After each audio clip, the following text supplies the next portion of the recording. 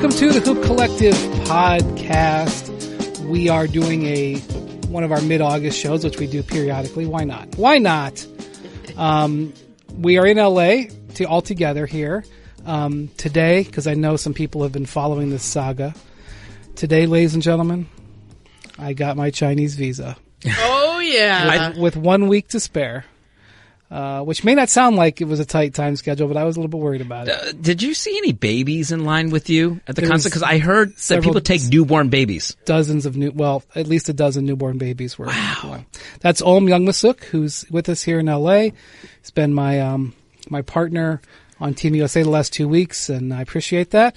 Team USA is in Australia, and I'll be rejoining them. I know for sure now I'll be rejoining them in Shanghai. So you're not withdrawing? Next week. I am not withdrawing. You and De'Aaron Fox. Although my wife would like me to withdraw to spend more time with my family. But and this is Ramona Shelburne. And Ramona, we're in the studio in LA where you recorded, or at least I should say tracked, your 30 for 30 podcast that is out today, The Sterling Affair. Now I'm just going to say, Sterling Affairs? Sterling Affair. Sterling Affairs. Affairs. Because there are many. Yes, there were. You've been talking about this all day, and I know this from book tours. I don't want to overburden you with blabbing on about it. We'll talk about it a little bit, but... I'm good. Will you... Honestly, it's been my life for like the last 5 years, I know. right? So it's like my side hustle, right? The last, every time I would see Ramona for the last year, she'd be like, well...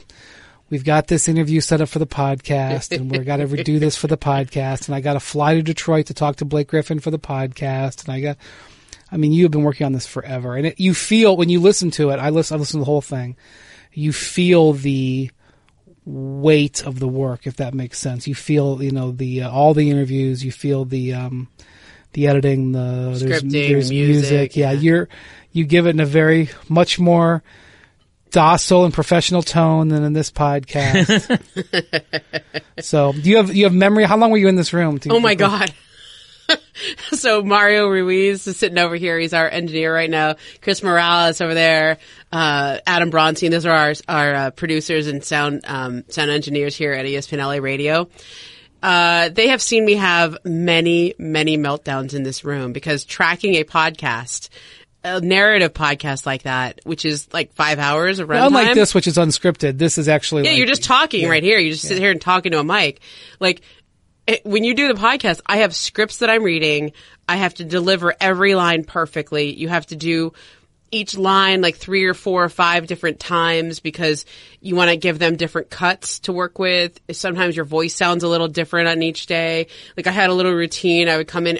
We spent very many days in here. It was me, Raina Kelly from The Undefeated, who's one of my really good friends in the business, was the story editor on this.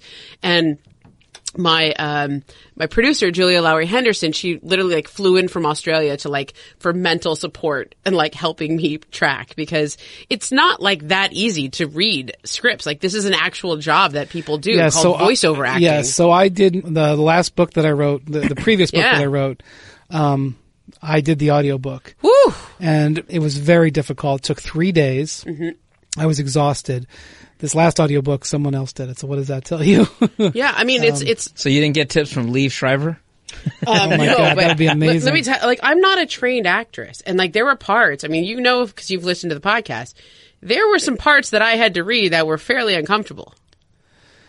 I actually got way too into Donald Sterling's depositions, and I thought I was going to have a harder time with it than I did. The first couple times I was laughing, and then I was nope, you know what? Just get into character. Just be Donald. Can I say, because this I'm sure was on the podcast floor, that Donald's, from the stories that I've heard, Donald Sterling's, how do I want to put this artfully? He was not afraid of showing off his girlfriends. Oh, yeah. And he was even not necessarily at times shy about certain acts with these girlfriends, not necessarily in public, but where people could see him.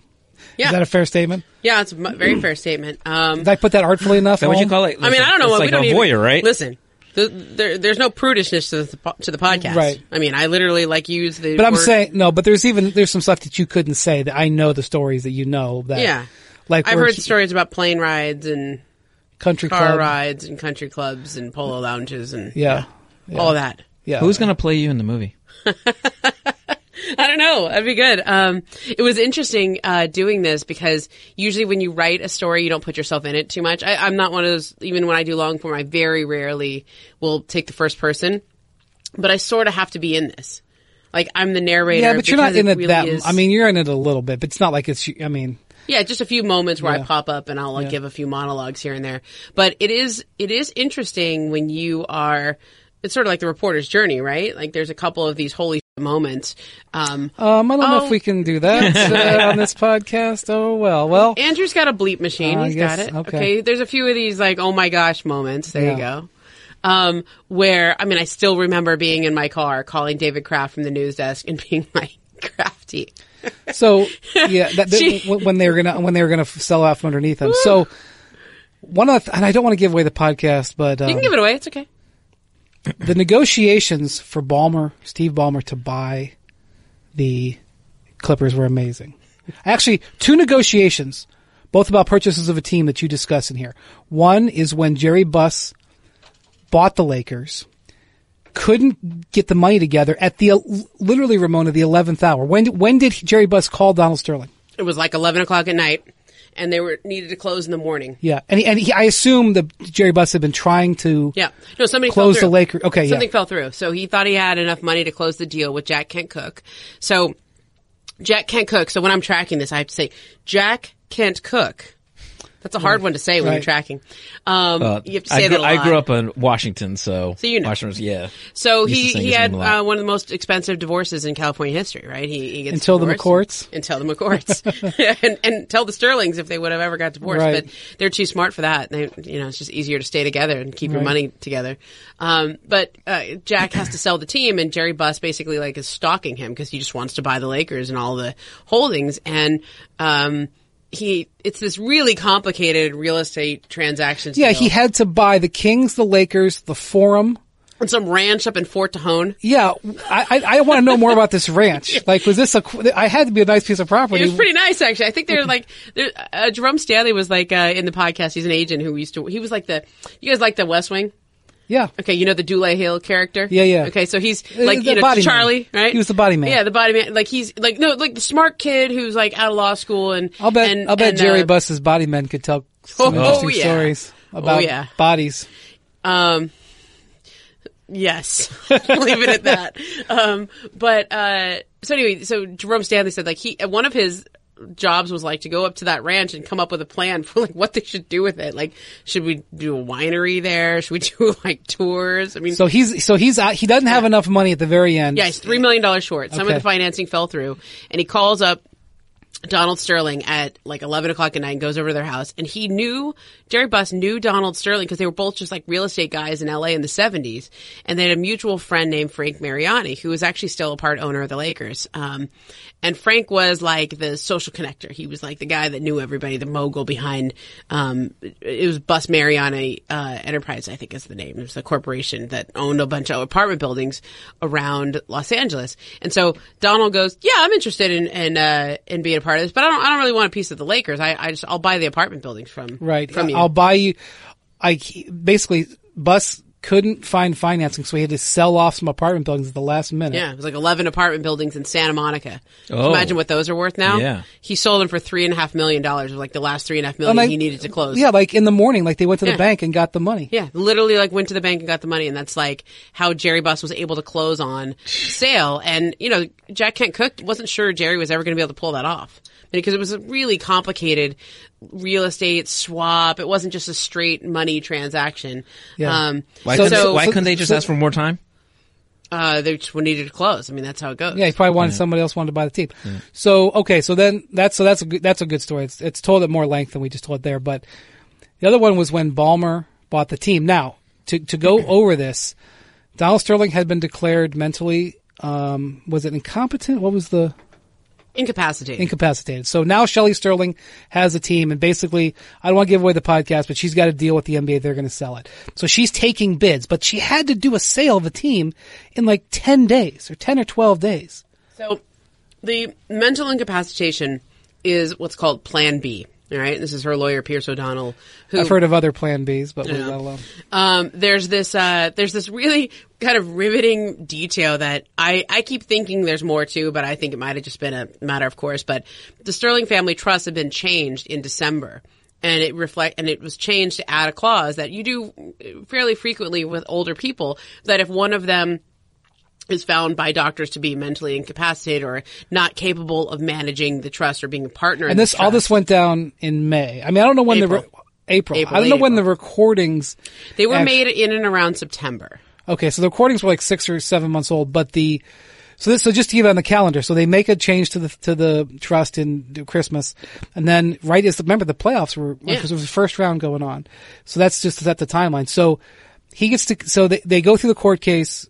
He gets declared mentally. So wait, here, I'll back up a little bit. Yeah. Okay, so the recordings are made, and the only reason they ever come out is because Shelley Sterling actually sues V. Stiviano, right? And she was like blackmailing. Yeah, it was a blackmail thing. Yeah, but it was because Shelley was suing her, and she just wanted her to drop the lawsuit. She's like, I don't want to give back this Bentley. I mean, kind of the whole point of being in a relationship. Yeah. By the way, he gave her 4 cars. Yeah. Why do you have to give a mistress 4 cars? And it was a Bentley. What else? Range Rover, a Ferrari. I heard one story about the Ferrari dealer that sold him the car. It was like a $250,000 car. Actually ran into a Clippers employee and was like, "Oh, your boss was just here." Oh, and that's when the Clipper employee knew something was up, because Donald wouldn't have driven a car like that. Well, that's my thing. So he bought her a condo.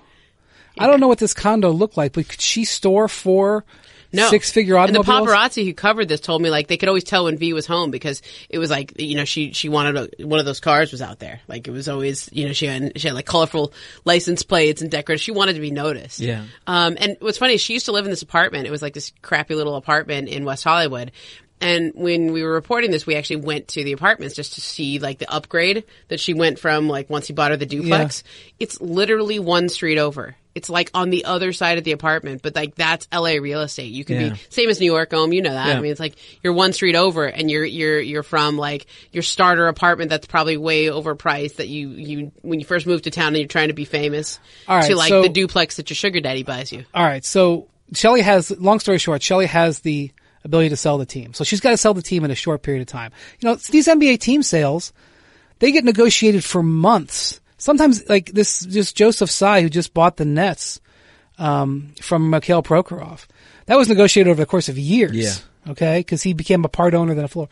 She's got to do the deal in 10 days, or give or take, with 10 or 12 days, something like that. So now tell the story of when. So there's people putting bids in. Shelley's got a middleman, a lawyer who's taking the bids. But then what happens? So they everyone's coming out. Remember Oprah? Yeah. Right. Oprah wants to buy the team, and yeah. David Gavin wants to buy the team, and it was the bids and the money was astronomical. And there are those who have suggested that maybe that was part of the plan, that was part of the design. It's make them public to drive up the not just make them public. Short amount of time. So you have a distressed asset, but it's a very valuable distressed asset. This is a team in Los Angeles. There's only 30 beachfront properties in the NBA. This is some great beachfront property. This is LA. And there's not a whole condition of it's got to be sold before this NBA Board of Governors meeting on June 3rd. So they have 12 days to sell the team. And if they can't do it, then the Board of Governors are going to vote to sell the team. We're going to be tied up in litigation for years. It's going to probably, who knows what we get to next. I don't know if the players would have come back. There was a lot of people who were saying might just disband the team. What would we do? No, that wasn't going to happen. But it was never going to happen. But this was we were in totally uncharted territory, because Donald was going to tie things up in court forever. But I think the thing is, I don't think these buyers were getting to her. These offers were getting to her, but Steve Ballmer got her phone number. Steve Ballmer, and Shelley's kind of a night owl, so she's out in Malibu, and Steve Ballmer calls her up at 7:00 on a Friday morning and totally wakes her up. She's like, hello, yeah. And he's like, hi, my name's Steve Ballmer. I want to buy the Clippers. And hold on. I just want to pause you right here a second. By the way, Shelley Sterling told this story on the podcast. Yeah. This is from her memory. You're going to buy the Clippers. and you just call up the owner and say, I want to buy the Clippers. That sounds basic. It sounds like how you try to buy a used car. That sounds like Steve Ballmer, though.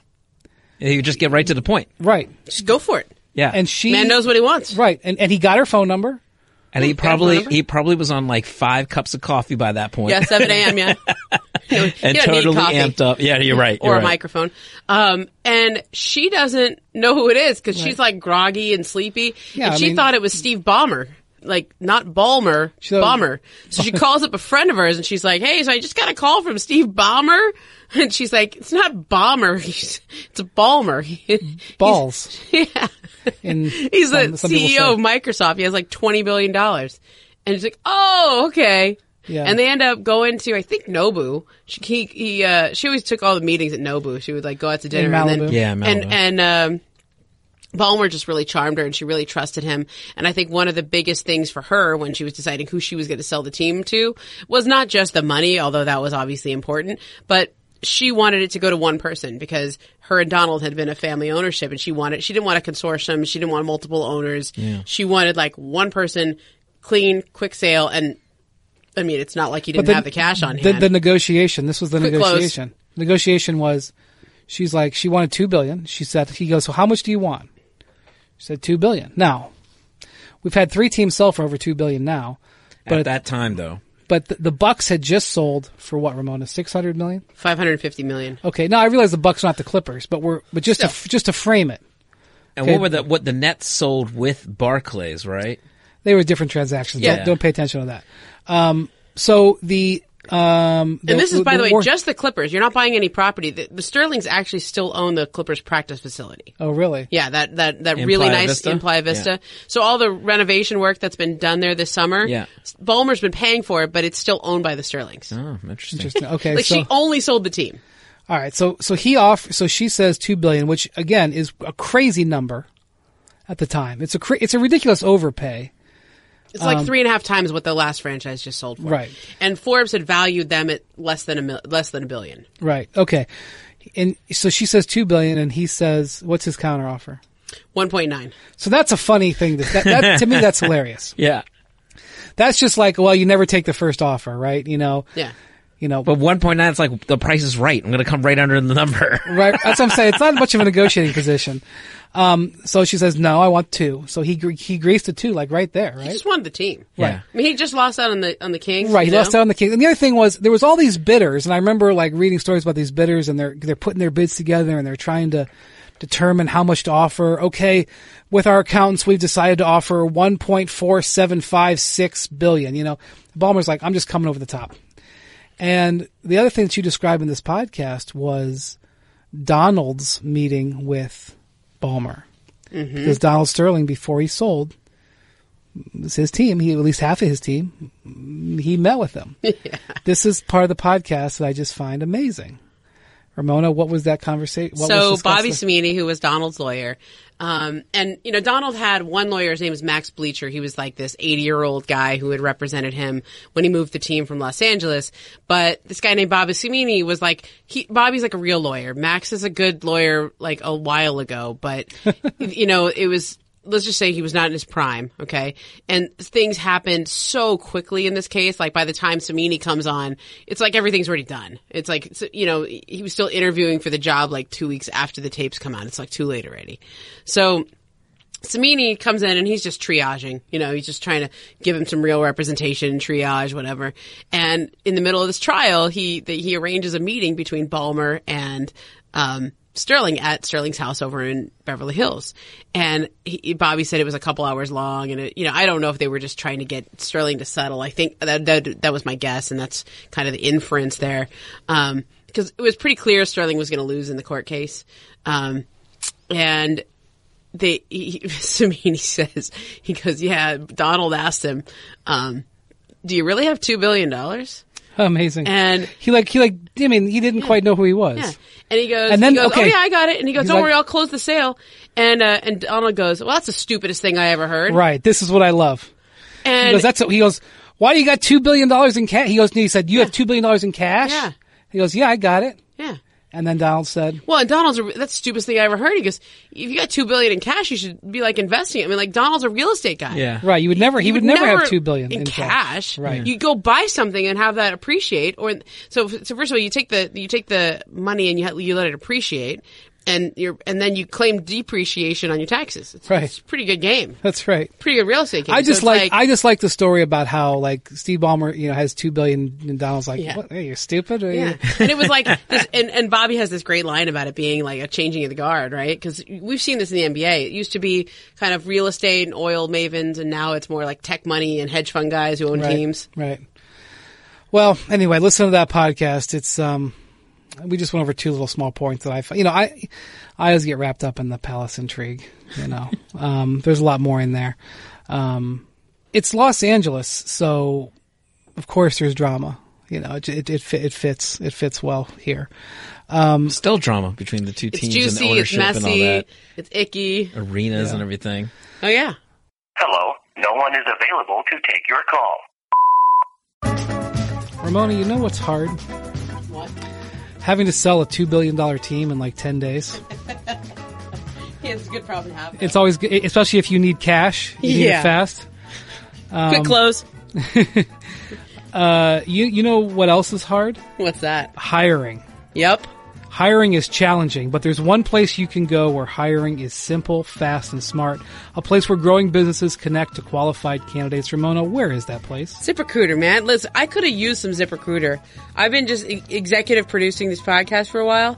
Man, it took a while to find the right people.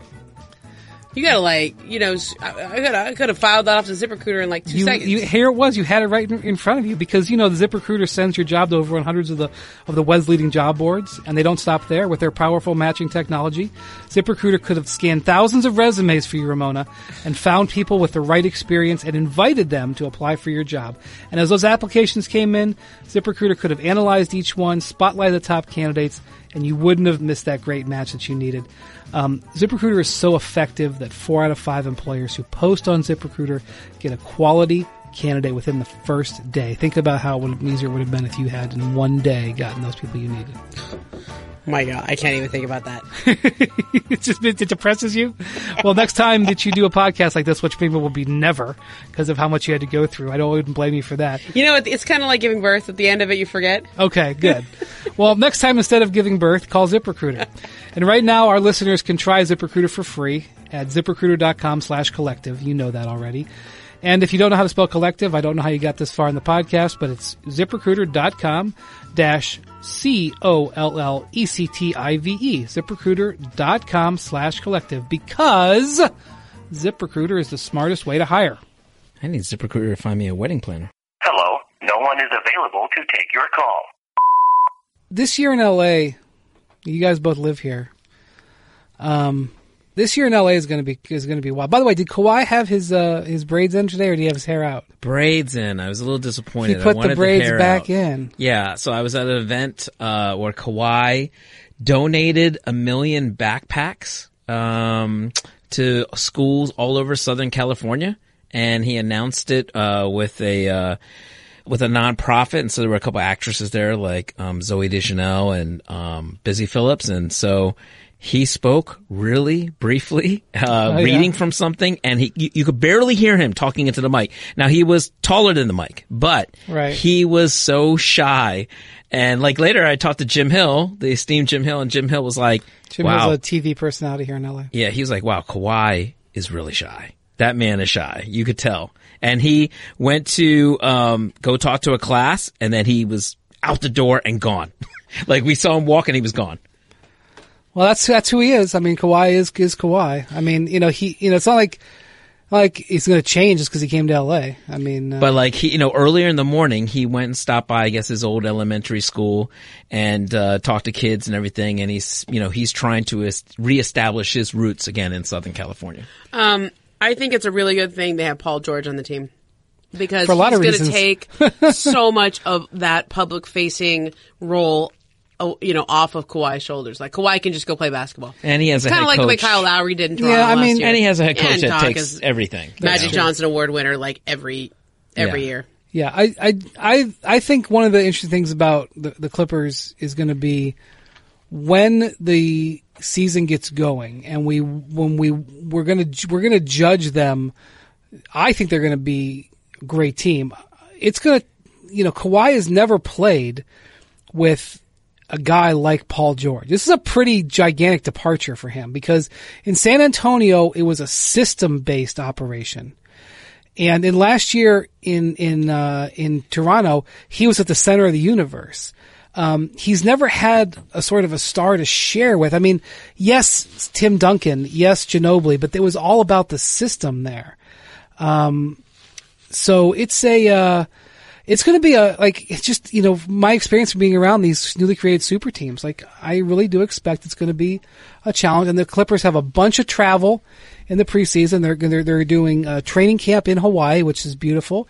Then they're going to Japan, but I don't know if that's going to be good or bad. No, they're not going to Japan. I think the Rockets are. The Rockets are going to Japan. I'm sorry. Yeah. Strike that. But Doc does want to go to Japan, but not this year, maybe in the future.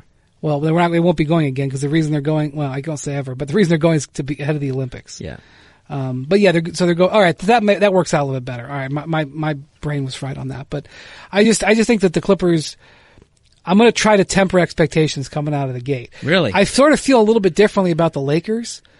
The Lakers' schedule, Ramona, is so favorable in their first 20 or 24 games. It's almost like it's set up that way.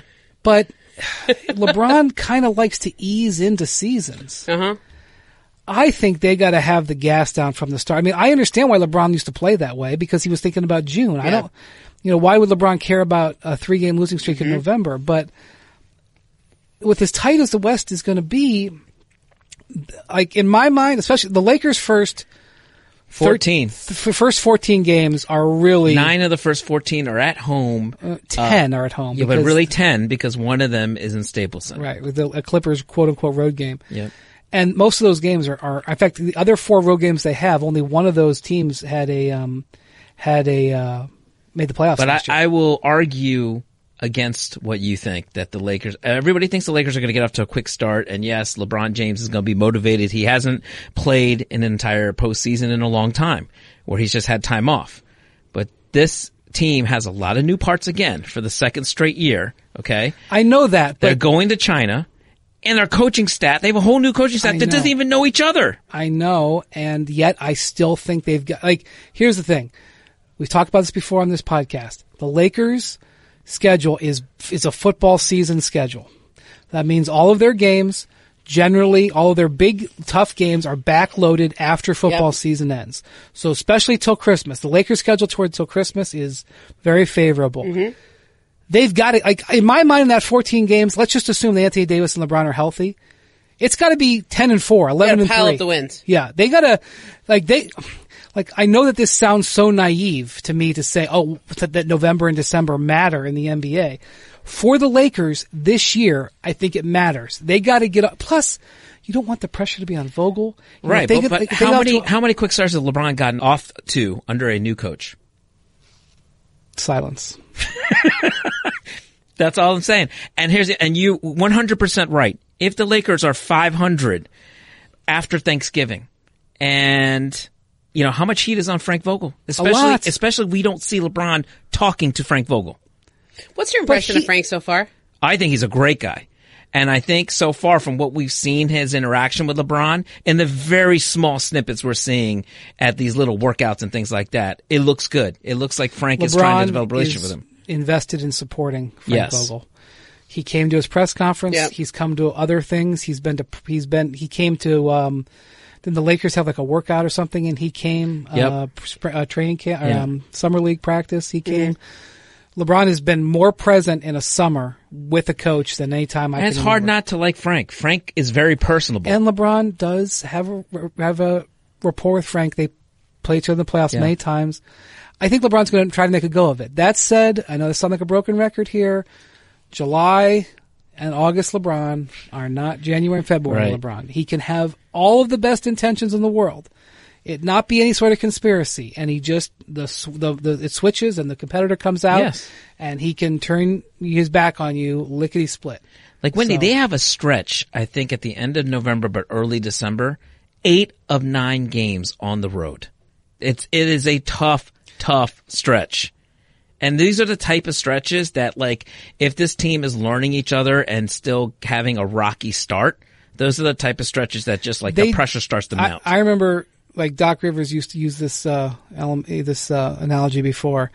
Like, early season wins are like putting money in the bank. You just, yes, you don't judge a team December 1st and say whether they're going to be a championship team, although historically teams that get off to a good start typically are the championship teams. And you put those in the bank so that when you hit that 8 out of 9 on the road, or you hit that where, LeBron's got a turned ankle or Anthony Davis got a sore knee or something like that, and you lose 4 out of 5 or 5 out of 8, you withdraw from that. The Lakers have to put some wins in the bank. Last year's Lakers team did not hit its stride until Christmas Day in Golden State, but then LeBron got hurt and Rondo got hurt that night, and everything collapsed after that. The reason why I would make the argument of you saying the Clippers, you don't know how fast how fast a start the Clippers will get, I actually would argue the opposite. I know Paul George is going to be hurt. I'm not even expecting Paul George early on.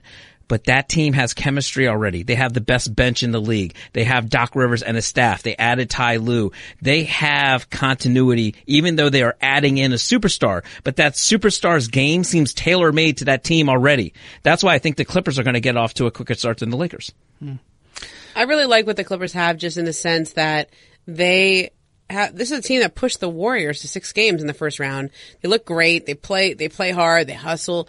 The only question I have, and I think this is a good problem to have, is the Clippers had one of the most deadly combinations in the league last year with that pick and roll with Lou Williams and Montrezl Harrell. Oh my God. It took down the Warriors a couple of times and scared them a couple others. So what happens to that now?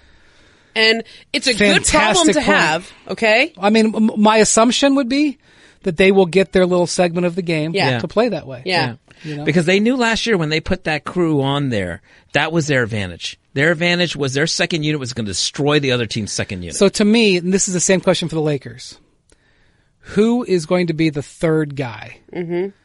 I know Kuzma thinks he's going to be the third guy, and maybe he will be. I'm not there on Kyle Kuzma. How can he not be the third guy? Well, who else is going to be Danny Green? Well, I'm not saying that he's not slotted into it. I'm saying, can he be that guy? I think Kuz can score with anybody. I think he can score anytime he wants. The only thing is, he was actually pretty good at adapting his game to what he needed to do last year. Other people needed like the ball in their hands all the time. Like I think that was harder on Ingram and Lonzo when LeBron had the ball all the time. I agree with that. So I think Kuz plays off of LeBron fairly well. I think he's mature. I think he knows what he's signing up for. Well, there's a reason why he's still there. Correct. However, the rest of Kuzma's game is the part that is the question: is can he play defense at this level? Is he going to be a guy that can create his own shot he shot 30% from 3. Yeah, and he just like. I know he's working though. I know. And like that's your point's well taken. Can he be the third guy? That's what they got to figure out, because otherwise, pretty soon they're going to have to decide if they're going to pay. To me, this entire Western Conference season is who's got the third guy. Who's got the third guy? Guys. Like, you look at Utah. Yeah. Okay, they've got Gobert and Donovan. And Donovan. Is Mike Conley the third guy? Will he be the third guy? Pretty damn good third guy. Yeah, right. That's why people are excited about them. Denver. Okay, they've got Jokic for sure. Jamal Murray. They got Jamal Murray. Who's going to be the third guy? Is it going to be Gary Harris? Right. Is it going to be somebody else? You look at Portland, McCollum, Damian. Who's the third guy? You look at the Warriors. Will D'Angelo Russell fill in the shoes of Klay Thompson? And then is that third guy? Is Draymond? It's got to be Draymond. I mean, who's the third guy? That to me is the story of the Western Conference. Sounds like a sitcom. And I'm looking at the Lakers, and they have a classic case of that. Well, Kuz would argue that he shot 30% from 3 last year, didn't shoot the ball very well, and still averaged 18 points. Almost 20 points per game. I don't care about the points per game average. I care about efficiency. This is not 2001. Or you can just be like Pop and don't focus on the plus minus. I think Plop is aware of the plus minus. His point was he's not going to take any one-off game, which is fine. But Kuz defensively is an issue. Frank Vogel has said this. When I asked Frank Vogel specifically, like, hey, can you see Kuz potentially being that third guy? The first thing Vogel mentioned was defense. Yeah. And he said, we know he's an effort guy, and we can work with that first and foremost. For young guys, he shows the effort, and he goes, we can work with that. Kuz says, even if he doesn't make Team USA, he's already become a better defender because he's been in these pop practices and he's been going up against guys who are playing way harder than, say, your normal pickup game during the summertime. Yeah, I mean, they experimented with him a little bit, and knowing that, in the exhibition game, they put him at center. And we've seen in some of those USA practices, Kuz will get sealed off inside the paint real quick, and that guy will score pretty easily. That's not who he is. Yeah. The Lakers have a little bit of a mismatched roster there. They have two of the best big men. I mean, I'll put LeBron in as a sort of a big man guy because he can play inside. Two of the best we've ever seen in the league. But they don't want to play that position. They don't want to defend that position. I think you have hit it on the dot, Wendy. With this injury to DeMarcus Cousins, obviously they can go out and get another big. We don't know who it's going to be. Dwight Howard's body may not be there. Mentally, he may not be there as well. Joakim Noah, same thing with his body. I mean, he showed some flashes at the end of last season. Even if they go get a young guy, let's say like Tyler Zeller type or something like that, I think LeBron is going to have to play some center this year, and I think there's going to be some convincing from the Lakers that are going to just be like, forget about the number 5, forget about the positions. There's just going to have to be sacrifice from guys, whether it be Kuzma and things like that. And I know you're shaking your head right now because Anthony Davis doesn't even like playing center, but I think at some times they're going to have to look at that. I think you can probably get away with that in certain individual situations. I don't think you can ask them to do that on any regular basis. They just won't do it. Especially if they don't get somebody who they can use as a big body, or let's say they ended up using one of their roster spot on, say, like Carmelo. I'm sorry, what? I do. I think Carmelo. You know something I don't know? I think Carmelo his name is being mentioned. Wow. That would be. I'm not saying they're going to do it. That would be Ramona, don't you think the Dwight Howard to the Lakers is just insane? Yes. I don't. Well, I won't use that word, but okay, I would say all right. I would be very surprised if that ends up well off what you think they need. Yes. And what about Carmelo? I feel like I don't hate that as much as the Dwight idea. Okay, I guess I can agree with that sentence. That's a sentence, okay? That's the only way I'll phrase that. I don't hate it as much as that. Okay, I'll go with that. So the reason, the Dwight idea, I just think there's too much history here, and while he could be helpful to them, I don't know how much he can play, really, and the one thing that you need after this Boogie injury is somebody who's going to stay healthy and you can count on to depend on. I don't know, maybe I'm showing Can you depend on him? I mean, he might, high risk, high reward, I suppose, but he's been hurt so much, like, maybe you can't take another big injury risk like that. Maybe I'm showing my age here. But I just have this parade of guys over the hill onto LeBron teams over the years. They never work out. Never. I can't tell you the amount of like 35 to 38-year-olds that have come onto the end of LeBron's team's benches over the last 10 years. I can give you the parade of names. I'm not gonna, but they range from Shaq, to Eric Dampier, to Tyson Chandler, and it just doesn't work. It's just like, you've got to have a guy who can help you there. I see it happen over and over and over. Like, even LeBron, even Wade coming to the Cavs, even though Wade had some stuff left in the tank, it was a bad idea. Mm-hmm. It didn't work. It just, you need a role-playing young guy who wants to, and there are people, there are veterans who can fit that kind of role. Like, I think you bring a guy like, let's say, Jamal Crawford. Good personality, doesn't need to take over, could do something like that. I would disagree. I like Jamal, but he doesn't need to be the guy. No old guys. No old guys. I'm going to play this back. So wait, to you no old in guys. About 10 does years. that apply to Melo? Yes. No old guys. They need. Look, I think if Carmelo was going to be a Laker, he would already have been a Laker many times over. I think that doesn't it seem like they had opportunity last year when they don't have anything left to play for. They could have added him, and they chose not to. Right. So I definitely if you just wanted to do right by him, if you're LeBron and you just want to do right by your friend and just throw him a lifeline so he can play for the Lakers and rehabilitate his image and his career, that would have been the time to do it. Well, no, now they can do it because of DeMarcus. But I think the reason why it hasn't happened is because there's some pushback in the Lakers organization. As there should be. Yeah, Mike Bibby, Jerry Stackhouse. Would you hold that roster spot for Iguodala? Jamal McGlure. Yeah, but Iguodala is not the same type of player as those guys. No. Iguodala was still very vibrant in the league last year. Yeah. Even though his age is up there. Yeah. No, man.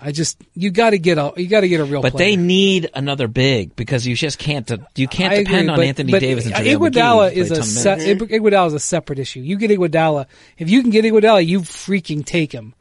And then you worry about your roster spot. Right. Kind of the real melancholy thing to me is, I think the Lakers are going to have to offload Boogie. They're either going to have to cut him outright. I know. Maybe it's not so cold. Not today, but at some point they're going to need the roster spot. They're going to cut him outright, or they're going to try to trade him. You know, he's got $3.5 million on his salary. He actually has some value in a trade ballast, but I'm sorry, they're going to probably have to say goodbye to Boogie. Like, he literally may not be around the team. That's crazy. Which is what happened. Like, Andrew Bogut signing with LeBron's Cavs team, broke his leg. And I know that Bogut had a few minutes last year, but I'm just saying, like, these were like the guys that were He's being available. added. Yeah, that's what I'm saying. Like, it's crazy. I mean, there's a lot of guys, like, there's no shortage of available centers. I mean, I could just go down a list. Like Marcin Gortat. Yeah, Zaza Pachulia. Right? There's plenty of guys out there. Gortat, by the way, like, I don't even know. I remember watching him toward the end with John Wall, and I felt like he couldn't move. Well, laterally. Gortat's a little bit better than. I wouldn't hate the Gortat. Like Tyson Chandler. Tyson, great in locker room, but I think physically nobody has a bad thing to say about Tyson Chandler, but but his body just was. He you tried. Can't sign old guys. He tried so hard. You know, that's the thing. Like, I know, like, people are talking about Joakim Noah. I know that Joakim Noah had a bright spot or two with the Grizzlies last year, but you need a guy who can play 15 to 20 minutes every night or every other night. I don't know if Joakim. I guess I could be wrong, but I just don't. I just can't do it. I can't spend any more time on this. But I'm with you on the idea that you don't want to have players with a ton of baggage coming, because it usually doesn't end well. I would say, though, that not every single one of those players should fall into the same category. That's a fair thing to say. You know, you got to judge each guy. I mean, does Vince fair. Carter, he gets a job every year. I wouldn't want them to sign Vince Carter either. With all due respect to Vince, who I have a great relationship with. I'm just being honest. Well, anyway, I mean, it's a terrible blow. And but here's the thing. Here's the thing that I think fans actually thought that Boogie was like going to average 25 and 10 for the Lakers this year. That was not what he was going to do. But he could have helped them. He could have helped them win a handful of games. Yep. And he can get them double-doubles on certain nights. He might have been a defensive liability, but on nights that Anthony Davis rests, you had DeMarcus Cousins. I know. I know he hasn't always made the best decisions, but I don't have a bad thing to say about him. And I feel bad that this went down this way, and I feel bad that they're probably going to have to cut him and he won't even be around the team at some point. That's just I mean, business. This is a cold business, right? And what I don't even think you could call the Lakers cold if they had to do that. It's just they literally will need the roster spot. Yeah. He's going to get paid. Yeah, $3.5 million, but all right, well, Ramona, thank you for spending some time with us, and you're busy, very busy. Are you tired of me yet? You see me on like I was on Stephen A. Smith's show, and he was like, "How you doing?" I'm like, "Man, I've been on as many shows as you are." Moma, did you ever lose your voice during the podcast? A little bit. Yeah, when I was tracking, there was like 1 or 2 Actually, you know what? It was actually when we first started.